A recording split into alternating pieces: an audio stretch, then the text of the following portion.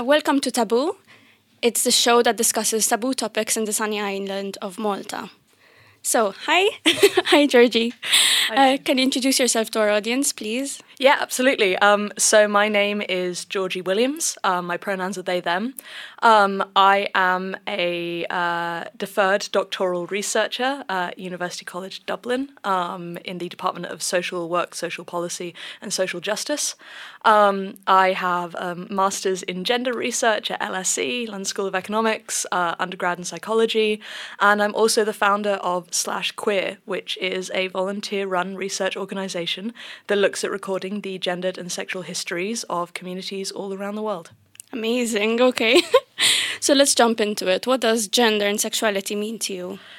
Oh, God, that's such a broad question, isn't it? So sexuality is the ways through which we experience attraction to others. And attraction is in itself a broad term.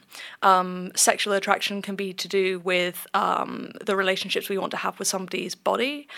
We can also experience romantic attraction as well, aesthetic attraction. Attraction's a very complex concept, and so is sexuality. The way that we shape relationships with each other, the way we desire one another is very nuanced. And the way we define sexuality is also culture-bound. So the ideas that we have about, what relationships are taboo are very contingent on one community or another. And with regards to gender is predominantly a psychological phenomena. So this is how we perceive ourselves with regards to socially constructed concepts like masculinity or femininity. And this can be related to aspects of our body like our physical sex, which is in itself a very complex concept, but it can also be separated from that as well. I often say that gender is as unique as the self. Wow, okay. All right. So you classify yourself as non-binary. Like, what does that mean? So non-binary is really interesting because people often treat it like a third gender identity, and that's not the case. Non-binary means that you do not identify within the binary. And when we're talking about a binary, we're talking about male and female, this Western concept of two genders where everybody fits into one box or the other. And these boxes are diametrically opposed. They're supposed to be opposites, right? Mm-hmm. And to say you're non-binary, it's kind of like an umbrella term, right? There's a lot that's inside that. So to go into the specificities for me, as a non-binary person, that's not the term I always used. I use it now because it's well known. The term I first started using when I came out at 18 was genderqueer, which means quite simply my gender is queer. It's outside of the normal bounds of what's considered common with regards to gender and sexuality. And for me, I do also use the term transgender to describe myself, which surprises people because they usually look at me and they go, well, you're someone who's assigned female at birth. You also present in a very feminine way. And I usually say, well, yes, with an asterisk on that yes. I'm someone who is on testosterone. And I'm looking to androgynize my body. I have recently shaved off the world's saddest teenage boy mustache that I was growing. Only because I'm waiting for that to come in better, because I look like a discount Gomez Adams when I have it. But for me, expressing my gender identity means taking testosterone so that I can A, grow facial hair, B, have a higher muscle mass, and C, a little bit more in between what we would describe as feminine and masculine. I still want to have my silly Legolas hair, and I still want to wear makeup, and I still want to wear quite feminine clothing. But I want to express my identity in a way that's a little more subversive, and a little more unexpected for somebody who is assigned female at birth. But what it means for me to be non-binary is very different to what it might mean to somebody else as well. To be not of the binary, it's so broad, and what that means for individuals is going to vary hugely. So we're talking about the spectrum here, right? Oh, yeah. Which saying that gender is a spectrum is still considered so controversial. But it is. When I said earlier that gender is as individual as the self, it really is. There is a term in philosophy, it's called a qualia. and a qualia, or sometimes pronounced qualia, is a kind of one's unique experience of something, almost like colours, right? I often use colour when I'm kind of creating analogies for gender identity. So, for example, this microphone here, we can probably agree that most of it's red, right? But I have absolutely no idea what red actually looks like to you. Now, if you described red, you'd probably say, well, it's a hot colour, it's an angry colour, I associate it with this or that, or this type of flower, right? But all of those things are things that we've kind of just agreed red is. It's not necessarily something that you're uniquely perceiving with your eyes. So your idea of what red is and my idea of what red is might be slightly different, and gender's the same. Your feelings about what's masculine or feminine within yourself, yes, they can be contingent on the things that we build in society to kind of describe these identities, but it's still something we universally, individually experience. And when I talk about colour as well with regards to gender, I often use that to explain how non-binary identities can exist.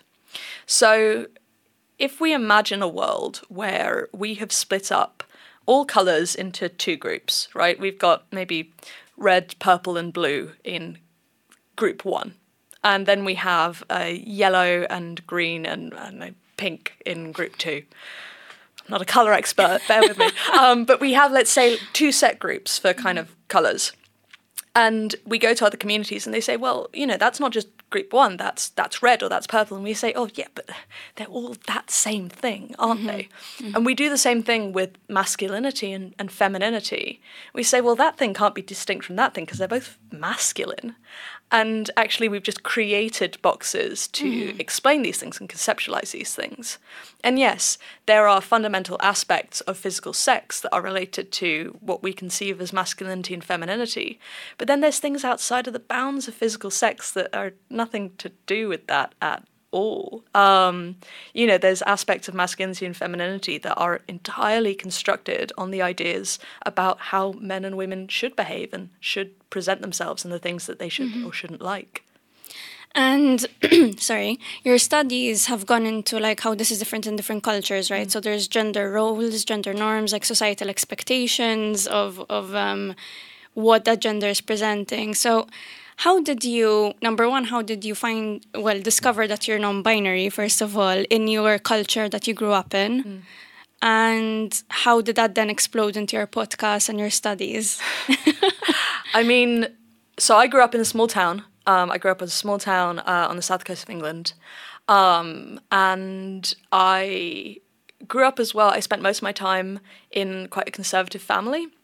So I've got a Scottish mother, South African father, and I spent most of my time with my mother. And there wasn't the language when I was young to describe these kinds of things. And so, you know, I got a feeling for it, but it wasn't something that I could really articulate until I got much older.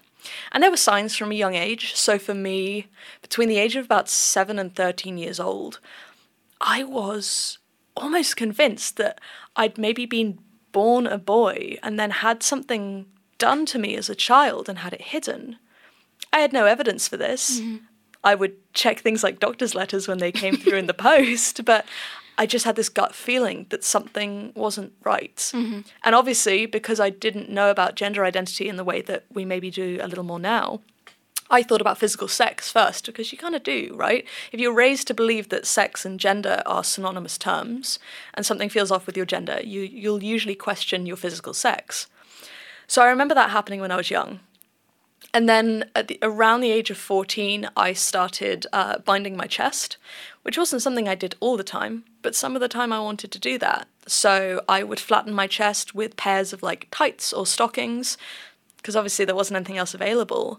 And I'll add as well, I hadn't been exposed to the idea of chest binding. I did this organically because it was something that I wanted to do to feel more comfortable in my own body. And I remember being maybe 16 or 17 years old in school and having a conversation with and around my friendship group. And, you know, I was never somebody who wanted to, and we use the term pass now, I never wanted to pass as a man, but I considered myself somebody who had both masculine and feminine attributes. in a way that doesn't have to mean anything about your gender identity. You could just be gender non-conforming. But I remember one of my friends saying, well, Georgie's not a girl or a boy. Georgie's just Georgie. And I didn't realise at the time, or didn't understand at the time, why that felt good to me, why that was something that felt affirming to me. I felt seen by somebody saying that. And then when I was about 18 years old, I was kind of doing my own research, quote unquote, or having a look around on the internet, and I came across, this term of genderqueer. I'd seen it kind of in passing before, but I was like, my God, that's what it is for me. And I didn't really use the term transgender to describe myself back then, but that's also because I had a very reductive idea about what transgender means, which I think a lot of us are taught, that to be transgender is to transition in a medical sense, right?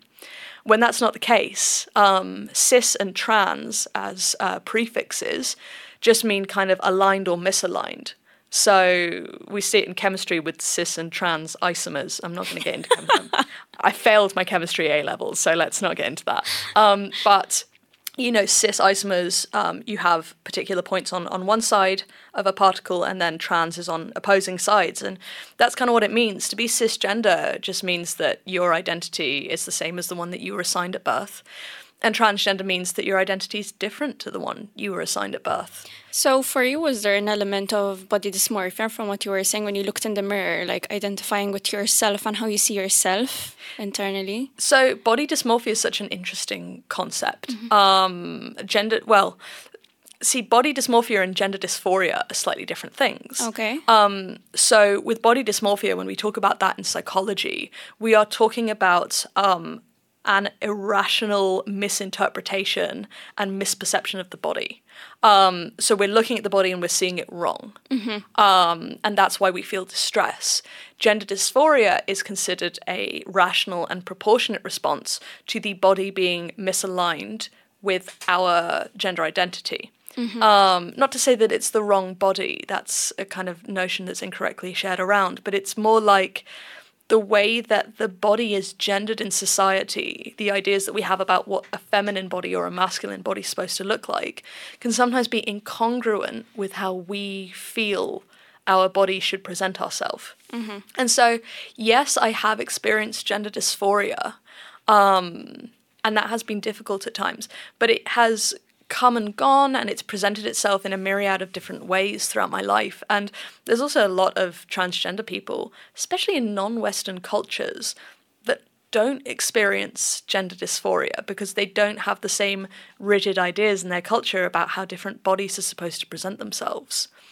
But my curiosity about this subject, that came from a very personal place for me, was the reason that I got into this research, right? It's kind of a common phrase that I hear a lot in academia, that most research is me-search. You're trying to make sense of something that you personally experienced.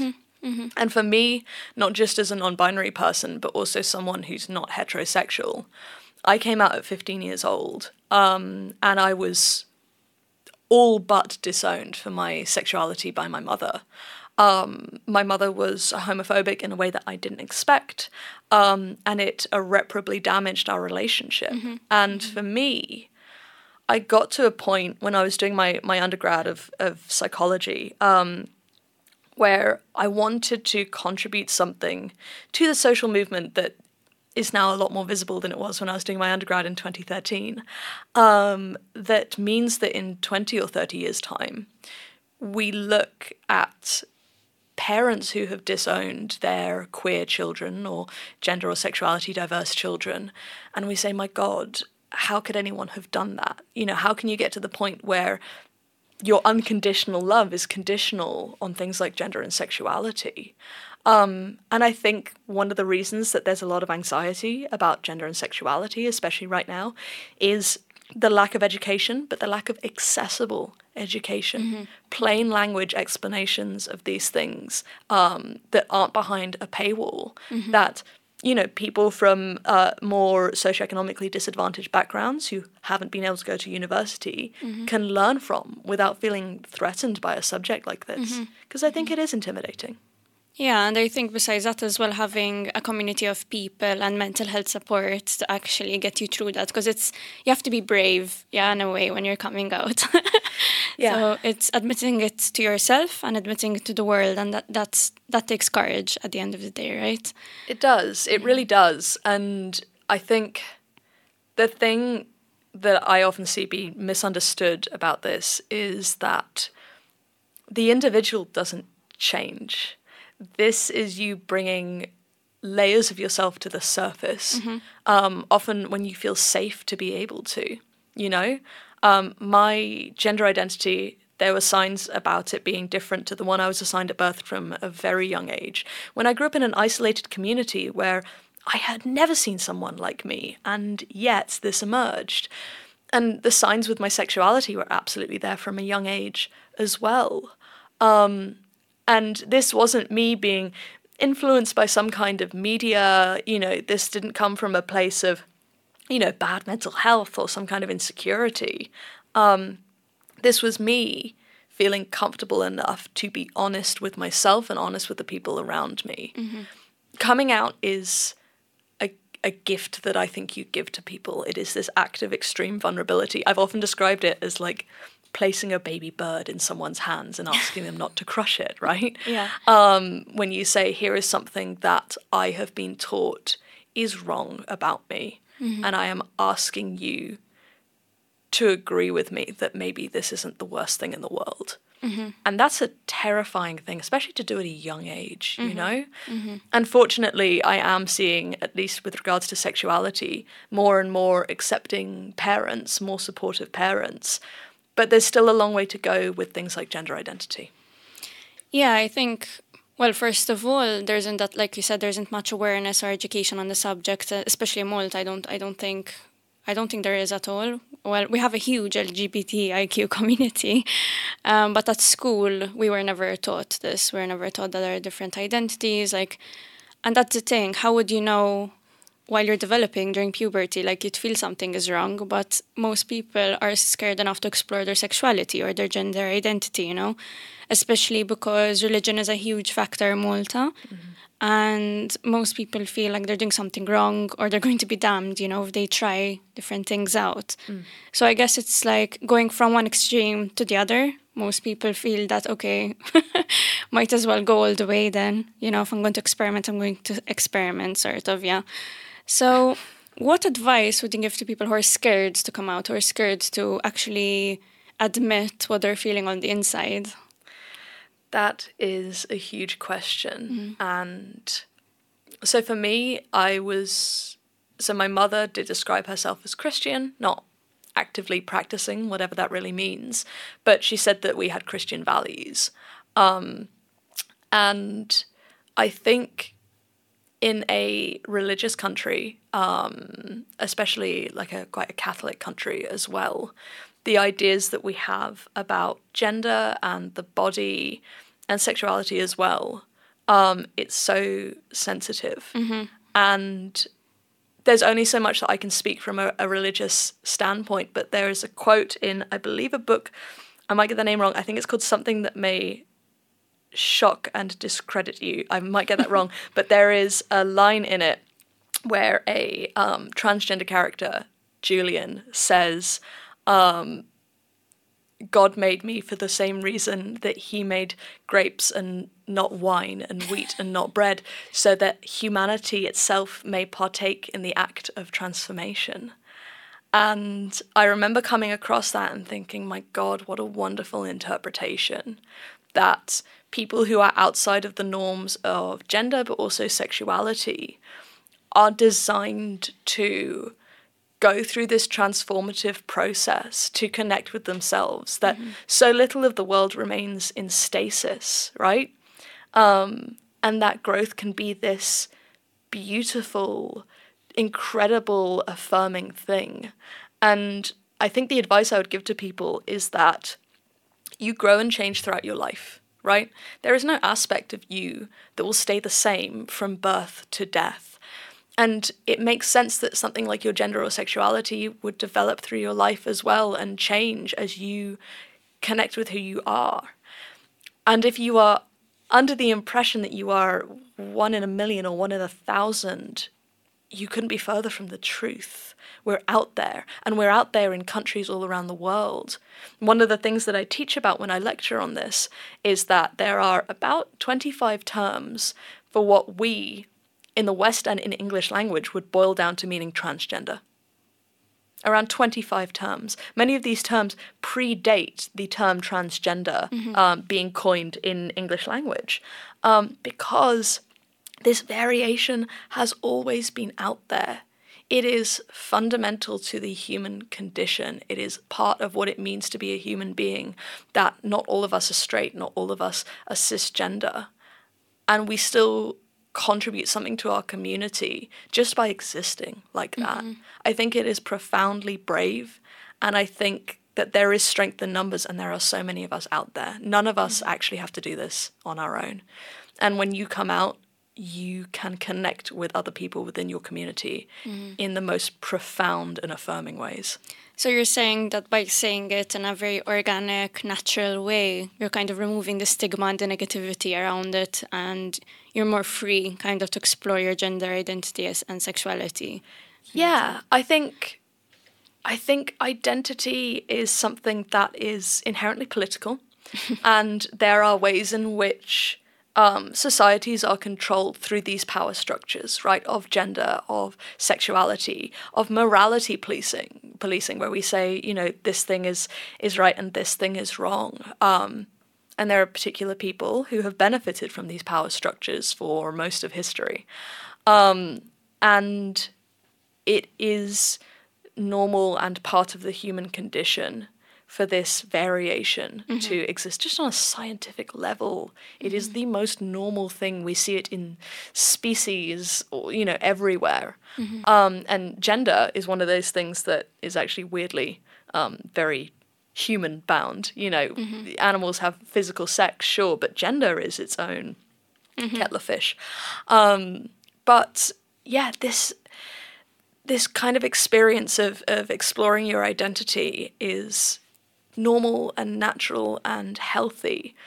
And I don't want people to underestimate what a gift it is to the people around you just to be visible as someone who is authentically themselves. You know, the conversations that I have had with people, some of whom have been older than me, who have said, well, I've felt the way that you've been describing for years, some of them, you know, 30, 40 years.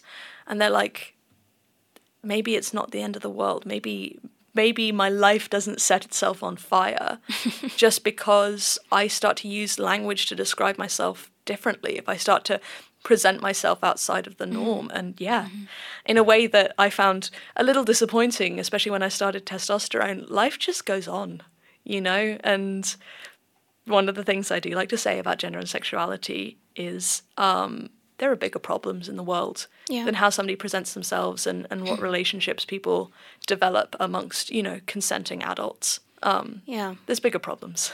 For sure. And you mentioned language, so talking about gender pronouns, so this came out kind of quite recently. So what is the importance of them? Let's just go into that a bit. Okay, so there are lots of languages, especially in Europe, where everything is gendered, right? Everything. Tables and balloons and, like, you name it, it's gendered, which is a little reductive and often plays upon stereotypes as well, that we have long-standing stereotypes about what femininity and masculinity is. And pronouns in particular are a great way of kind of demonstrating your identity to somebody. Pronouns don't equal gender. That's one of the things I want to make clear, right? And we see it in the way that especially gay men might be like, oh, she said this, and she is a gay man, right? Or refer to each other as girl. Doesn't mean these are people who identify as women. It's just the language we use to describe ourselves. It's a long-standing history of lesbians using he, him pronouns as well. Still lesbians, but a pronoun is a pronoun. It's just the way you want to be referred to. Doesn't need to be the end of the world. For me, I use they, them pronouns because it's how I feel most comfortable. I, for a long time, actually used he and she and they. But the problem is that people would look at me and go, well, I feel more comfortable referring to this person as she. So I had to confiscate the other pronouns until people learned to play nicely with them. And I have friends who I trust to use he and she and they, because I know that when they use she for me, it's not because they're looking at me and just going, well, I've decided this person is a woman. It's often somebody who knows the intimacies of my identity that sometimes I don't want to make visible, right? Sometimes I don't want to have to disclose to legitimize my identity. You know, when somebody decides they're just going to refer to me as she once they actually know me on some level, that is difficult for me because I'm someone who is very open about having experienced gender dysphoria through, you know, various aspects of my body and how I'm perceived. I'm also someone who is on testosterone, who is trying to change how they are perceived. But that's not always the most straightforward experience either. And to be referred to as they is something that I feel recognized in it. And one of the things that I often hear is people saying, well, it's not grammatically correct, which, two things. First and foremost, they was a singular pronoun before you was a singular pronoun in the English language. It just fell out of fashion. So they predates you. And also, secondly, my God, even if you were correct and it was apparently grammatically incorrect, are you telling me that grammar matters more to you than making your equal, a peer in your life, feel respected and acknowledged? Yeah, I think there are two levels. So the first level would be, for example, if I don't know you and I make a mistake, and I guess that's fine. Yeah, you know, then I can just ask, you know. Because a lot of people get kind of scared and then intimidated, and then that snowballs into getting angry when they don't know. And then the second tier is what you're saying. So I know you very well, but then I refuse to respect that. Yeah. You know what I mean? And I'd say, you know, the individuals who do the latter are in the minority. The majority of people just, you know, and I get it. Of course, you're going to assume that I'm sheep, especially based on how I'm presented today as well. And that's not a crime. Of course not.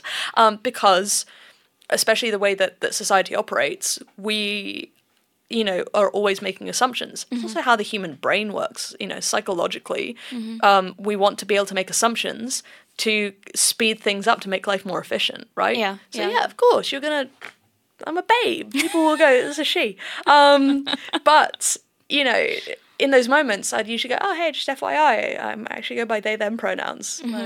Complex, mystical, non-binary. But in all seriousness, you know, the way that it usually goes is that I say, well, yeah, if you could use they or them, I'd actually much prefer that. And people are usually quite comfortable. And you know what, they might slip up while they're practicing. Because, you know, it takes practice. It does. You have to reframe how you look at someone. Yes. But we are all learning. You know, it is a learning process. And I often say to people, I didn't just pop out the womb knowing these things. It's my job to teach it, but I didn't. You know, I grew up in a conservative environment. I grew up with a parent who was racist and homophobic and transphobic, and I did have to do work to unlearn those things, you know? And I think a lot of the anxieties we have about, you know, especially gender identity, comes from this fear of being perceived as a bad person. And I think there needs to be a little bit of grace for the fact that everyone's going through a transitional period with learning these things. For sure. And you mentioned that you're on testosterone. So how easy was it to access that? So I'm sure you had to go to a GP or something to get it. And how did you feel after you started taking it? So the situation in the UK right now for the trans community is dire. It's actually quite critical. It's so bad, actually, that I want to say God, I'm going to get the dates wrong on this. I wanted to say 2016, 2017, but it might have been slightly earlier, maybe 2014, 2015. But you can check this out. There was an article on the Guardian website about it at the time. A transgender woman from the UK was granted asylum in New Zealand because they said that it would basically be an infringement of her human rights if she was sent back to the UK because it was transphobic there. And that was then. The climate now is much worse. we have a big issue with self-described trans exclusionary radical feminists, who are individuals who they believe they are feminists, and they also believe that transgender women aren't women.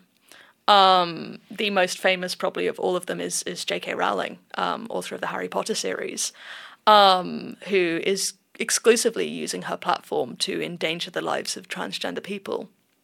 And the climate right now in terms of that, in terms of obviously, I don't know if you've noticed that we're just cycling through prime ministers like nobody's business. Deeply embarrassing. We've changed prime ministers just whilst I've been in Malta, and I arrived a couple of weeks ago. Because our political climate is unstable, because our economy is in crisis, because our National Health Service is being severely depleted of funding. The healthcare access for transgender people is critical.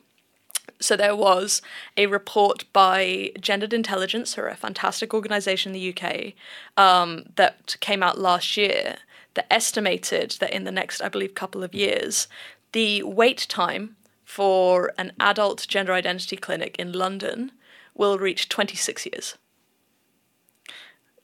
I also had that response, and even though this is my field, I was like, that can't be right. That's an exaggerated number. And I went and I checked and I had a look at the maths behind it, and you can find the report online as well. It's on their website, I believe, and also I think on their Twitter account.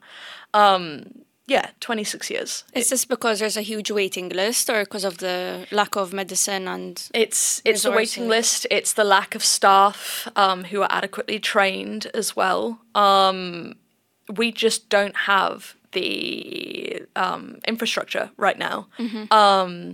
And there's a lack of suitable gender identity clinics that can provide these services. Mm-hmm. Not to mention the fact that there's so many hoops you have to jump through in order to get adequate treatment. So for me, I looked at going privately, and then even privately there were wait lists, and I had to outsource accessing my testosterone to another country. And I'm not the only person. This is becoming quite normalised in the UK, that a lot of individuals are basically saying, well, I'm going to have to do it myself. I'm going to have to check my own levels when I get blood tests as well. In fact, as part of the Slash Queer project, I interviewed the head of the chair of the Gender Identity Research and Education Society in the UK, called GIRES, Kat Burton, and she did it herself as well. She went on estrogen, and she told her GP and said, look, I know you're not a gender identity specialist, so all you're going to do is you're going to check my liver function on this blood test, and I'm going to check my other levels. I'm going to do this myself. So unfortunately, to be a transgender person in the UK, you have to be an endocrinologist, you have to be an anthropologist, you have to be a psychologist, you have to be a social activist. You have to really be able to represent the whole trans community just to transition safely. And that's if you've got the resources, because obviously people who can't afford to do so are just kind of sitting... Yeah, absolutely. As they are, you know? Yeah, and it's a crisis. It really is. Because access to transgender healthcare is life-saving. It is life-saving, especially in the current climate where if you're a transgender person and you don't pass as the cisgender equivalent of a man or a woman, right? You are so much less safe in the UK. Mm-hmm. The rate of transgender hate crimes is going up exponentially in the UK, especially work-related hate crimes, which is quite scary, the fact that could happen in your workplace. And so the problem is, if you don't have access to things like hormones or gender-affirming surgeries, even going out to buy milk is going to put you in danger, right? And I have so many transgender friends who have been harassed in the street, who have been physically and verbally attacked, just trying to live their lives. These are not people that are trying to do anything radical or harmful in society. They're just trying to live and feel comfortable in their bodies. And the fact that they can't go outside without being put in danger, it's a national crisis. I'm really sorry to hear that. And have you seen this in other countries too, like in Malta when you came here, or is it just a UK thing? I mean, okay, the UK is especially bad, but there's different aspects of this in lots of different countries. Malta is pretty good in terms of transgender rights. Especially compared to other European countries, especially compared to Eastern European countries. There's still obviously a huge amount of work to be done. Mm-hmm. Malta is also, interestingly, a country that's very good for intersex rights, where obviously intersex individuals are those who their bodies present in various ways outside of the normative bounds of male or female physical sex. 1.7% of the global population are intersex, which same occurrence rate as redheads. So if you've ever met a ginger person, you've just as likely met an intersex person. So what is intersex? Is it the same as non-binary? No. Okay. Non-binary, transgender, we're dealing with gender identity, mm-hmm. right? Intersex, we're dealing with physical sex characteristics. Okay. So when we talk about physical sex characteristics, we could be talking about genitalia. We could be talking about secondary sex characteristics, so, the development of the body at puberty. We could be talking about hormones. We could also be talking about chromosomes. So usually when we talk about chromosomes, we assume that male sex individuals are always XY chromosomes, female sex are always XX. And that's not necessarily the case. An individual can appear of female or male sex and have totally different chromosomes, mm-hmm. actually. Mm-hmm. You can have XXY, XYY, triple XY. There's a myriad of different presentations. Yeah, I've read some studies, in fact, of intersex people who were assigned a gender once they were born by their parents, and then the suicide rates actually skyrocketed because they found out later on in life that that's not who they were. So I think the thing to clarify here is that it is so rarely the parents that have any say in this. It's the medical professionals. Mm-hmm. Because let's be honest, right? Any of us could have a child, right? And have not had any kind of education on the prevalence of intersex, mm-hmm. right? Mm-hmm. So if a medical professional is telling you or insinuating that your child is 1 in a million, right? Of course, you are going to want your child to fit in. So when they suggest things like surgeries to make your child look more conventionally of male or female sex, you're probably going to allow this.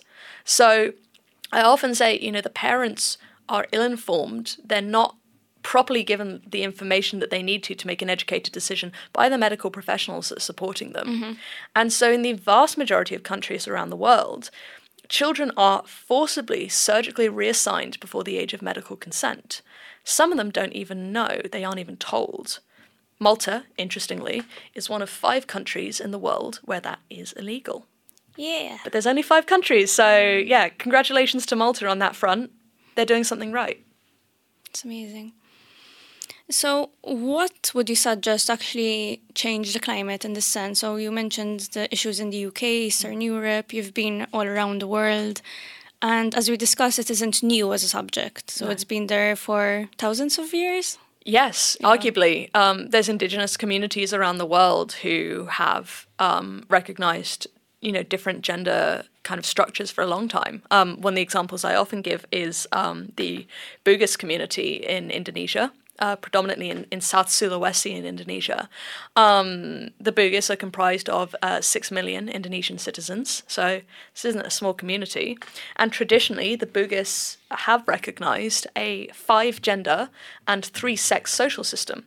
So that third sex being the intersex community, which in itself is an umbrella term, but we won't get too far into that.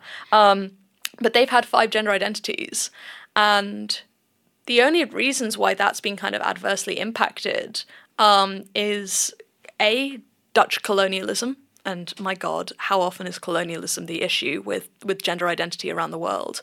But also the impact of Western media, importing Western media that is homophobic, is transphobic, that has rigid ideas about what is male and what is female, and no space for anything else. And the Bugis is one of a host of different communities that I could tell you about that traditionally this gender binary was just completely irrelevant to their community. So possibly using those channels to actually promote all this in a positive light might actually help. But social media has it's kind of well, yeah, and not just social media, but just media, in general. Our television and our film and our books and everything like that. And not all of this has been directed and intentional either. When we think about how different the world is now compared to 100 years ago, when we think about globalization, we are so interconnected in a way that we never used to be. But what that means is that our social values bleed across geographical borders in the way that they didn't used to, because we didn't have this web. And so obviously the values of different communities start to impact one another. And we have had this issue with Western media being overtly homophobic and overtly transphobic, and this having a detrimental impact on communities and in countries all around the world. North Africa, India, Indonesia, Singapore, Thailand. There's so many communities that used to have a vastly different idea about gender and sexuality before the impact of the West, either through colonialism or through forms of media. I think slowly there are celebrities coming out, like the whole Caitlyn Jenner episode. But that's actually, obviously there are positives and negatives to it, but it brought about an awareness, I guess, about the whole subject. Because before that, I don't really remember during my time of a celebrity coming out like that, Yeah, and there was a period in kind of recent history called the transgender tipping point in 2016, which is actually it's coined after, that was the headline of what's the word I'm looking for, not an episode of, Time magazine brought out an issue. It was an issue of Time magazine. It was called the transgender tipping point, and it had Laverne Cox on the front of it. Yeah. Who, for the record, I think is bloody brilliant and represents the trans community in a way that Caitlyn Jenner never could. And yes, suddenly there was this increased visibility for the trans community. And that has its positives and negatives. Yes, my God, how wonderful that we can now have, especially young trans people, watching something on TV and going, oh my God, that's me, and feeling less like one in a million. But also, and forgive me, I'm going to bring in something from my previous academic days, which is Michel Foucault's idea of visibility as a trap. I got a lot I could say about Foucault. I won't. We got beef. But I do agree with that phrase in the sense that once people have the language to refer to you, they can either do it with respect or they can do it to dehumanize you. And I think the fact that trans people are more visible right now, be they binary or non-binary, does now mean that more people know how to rally around this in a hateful way. That when people were largely much more ignorant, trans people did, to a certain extent, live their lives slightly more safely than they do, at least in the UK right now, where this is constantly in the media. There's constantly papers, if you can call them that, like the Daily Mail, writing horrendous articles about this community. And it very much mirrors, and sometimes the headlines are almost exactly the same as the ones that were being written about the gay community in the 80s and 90s. The same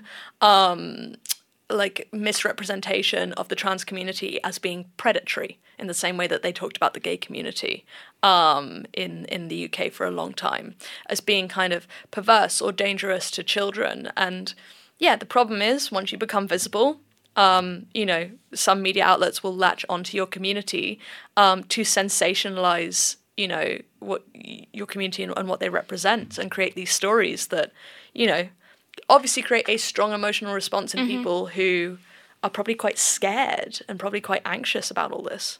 Probably as well, obviously, if we're talking about, sorry, my voice is going. If we're talking about media agencies, obviously it relates back to the owners who have their own political agenda, and we're going into a more conservative, right-wing political agenda, all over Europe. So yeah, that affects, that trickles down then into to the journalists, what kind of stories we're writing, which affects the perceptions of societies. So I guess that's why it's very important to challenge what we read and what we see, and not take it for the word of God, basically, Yeah, and also just have conversations not on social media. My God, it's a conversation I actually had with somebody the other day, who kind of moves in the same activist circles, and we were saying that there is no room for nuance on social media. You know, TikTok is a good example. You can have videos that are usually like 15 to 60 seconds. Anything that's any longer, most people aren't going to watch. You know, I believe Twitter is 280 characters per tweet. There is absolutely no space for nuance. And a good example of this is there is a transphobic dog whistle, you know, a phrase that's used to basically signal that you're transphobic to somebody else who's also a transphobe, which is, and the dog whistle is so ridiculous, it's sex is real. Which, yes, this is the thing that annoys me, is that, yes, physical sex is real. Of course it is. But your, 16-year-old mainstream education understanding of biology is reductive enough that your idea of what physical sex isn't the case. There's a reason why people can study what physical sex is up to postdoctorate level, because it's incredibly complex, right? Mm-hmm. So yes, actually, sex is real.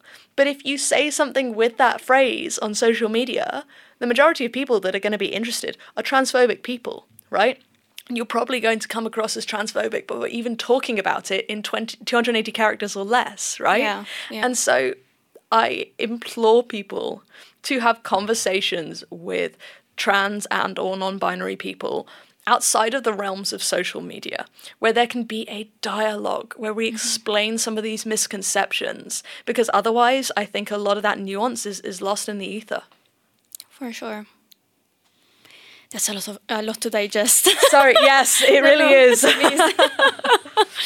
So, to close off, what would you like to say to the audience about this whole subject? So, conclusion. Oh my goodness. I guess what I would want our audience to take away from today is that, first and foremost, the history of gender and sexuality is more complex than we could imagine. Mm-hmm. The history of gender and sexuality is the history of humans. Mm-hmm.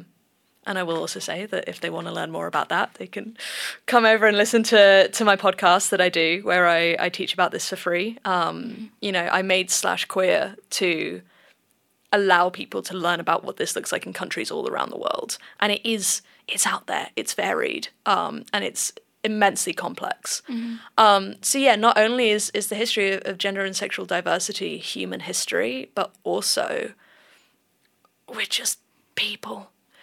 There is so much to who I am outside of my gender and my sexuality. These are the things that I care about, yes, but I've also kind of been forced to care about them. I've had to get onto my wee soapbox because people just weren't treating me like a regular human being because they didn't understand these things. Mm-hmm. We're not trying to do anything radical.